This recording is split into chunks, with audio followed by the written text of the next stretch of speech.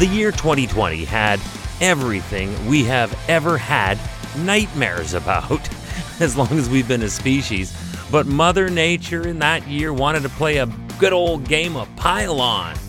Yeah, the very name Hurricane Delta tells you all you need to know. Hi, I'm Chris May, writer, producer, and host of This Day in Weather History, now in its second year from the Weather Network in Canada. For the first time since 2005, we had to dip into the Greek alphabet for names, and it was October 9th of 2020 when Hurricane Delta made landfall in Louisiana. Yep, on this day in weather history. Now, looking back at 2021, the last thing any of us cares to hear is the word Delta.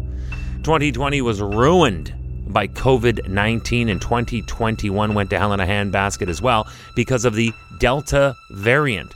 But for the proud and battered citizens of Louisiana, Delta meant something devastating when it was the record-tying fourth named storm of 2020 to make landfall in their state, as well as the record-breaking 10th named storm to strike the United States in that year. Very early on in the day, there were already offshore winds reading 120 miles per hour, close to 195 kilometers per hour. And then this monster began to move into an area of cooler waters, higher wind shear, dry air. These are all killers of hurricanes. Why is that? Well, it essentially cuts off its food supply with the dry air, stunts its growth with the wind shear, and as a result of this, Delta weakened back to a Category 2 status storm. This was probably the only thing that went right for the Mardi Gras state on this day, because when Delta made landfall near Creole, Louisiana, its winds had been reduced to a weaker, but still strong, 100 miles per hour, which equates to about 155 kilometers per hour. But the wind on its own was not the worst aspect of this event.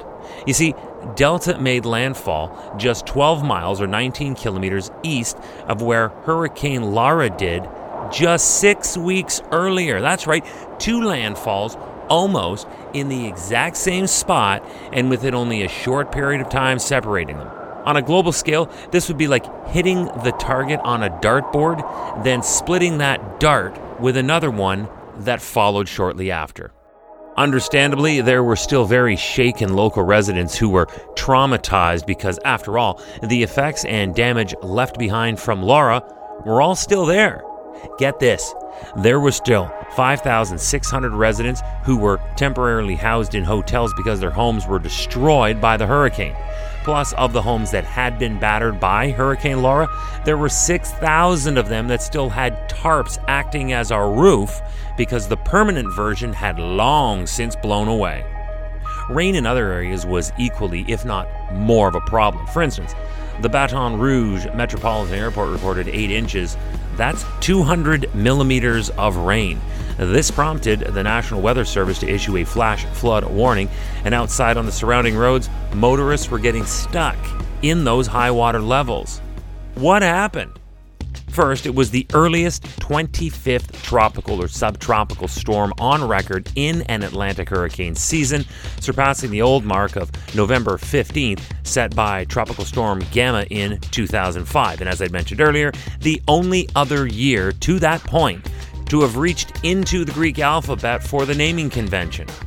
On top of that, Delta was also the fastest to jump in intensification from a tropical depression to a severe storm for the Atlantic Basin, and severe storm is anything Category 3 or higher.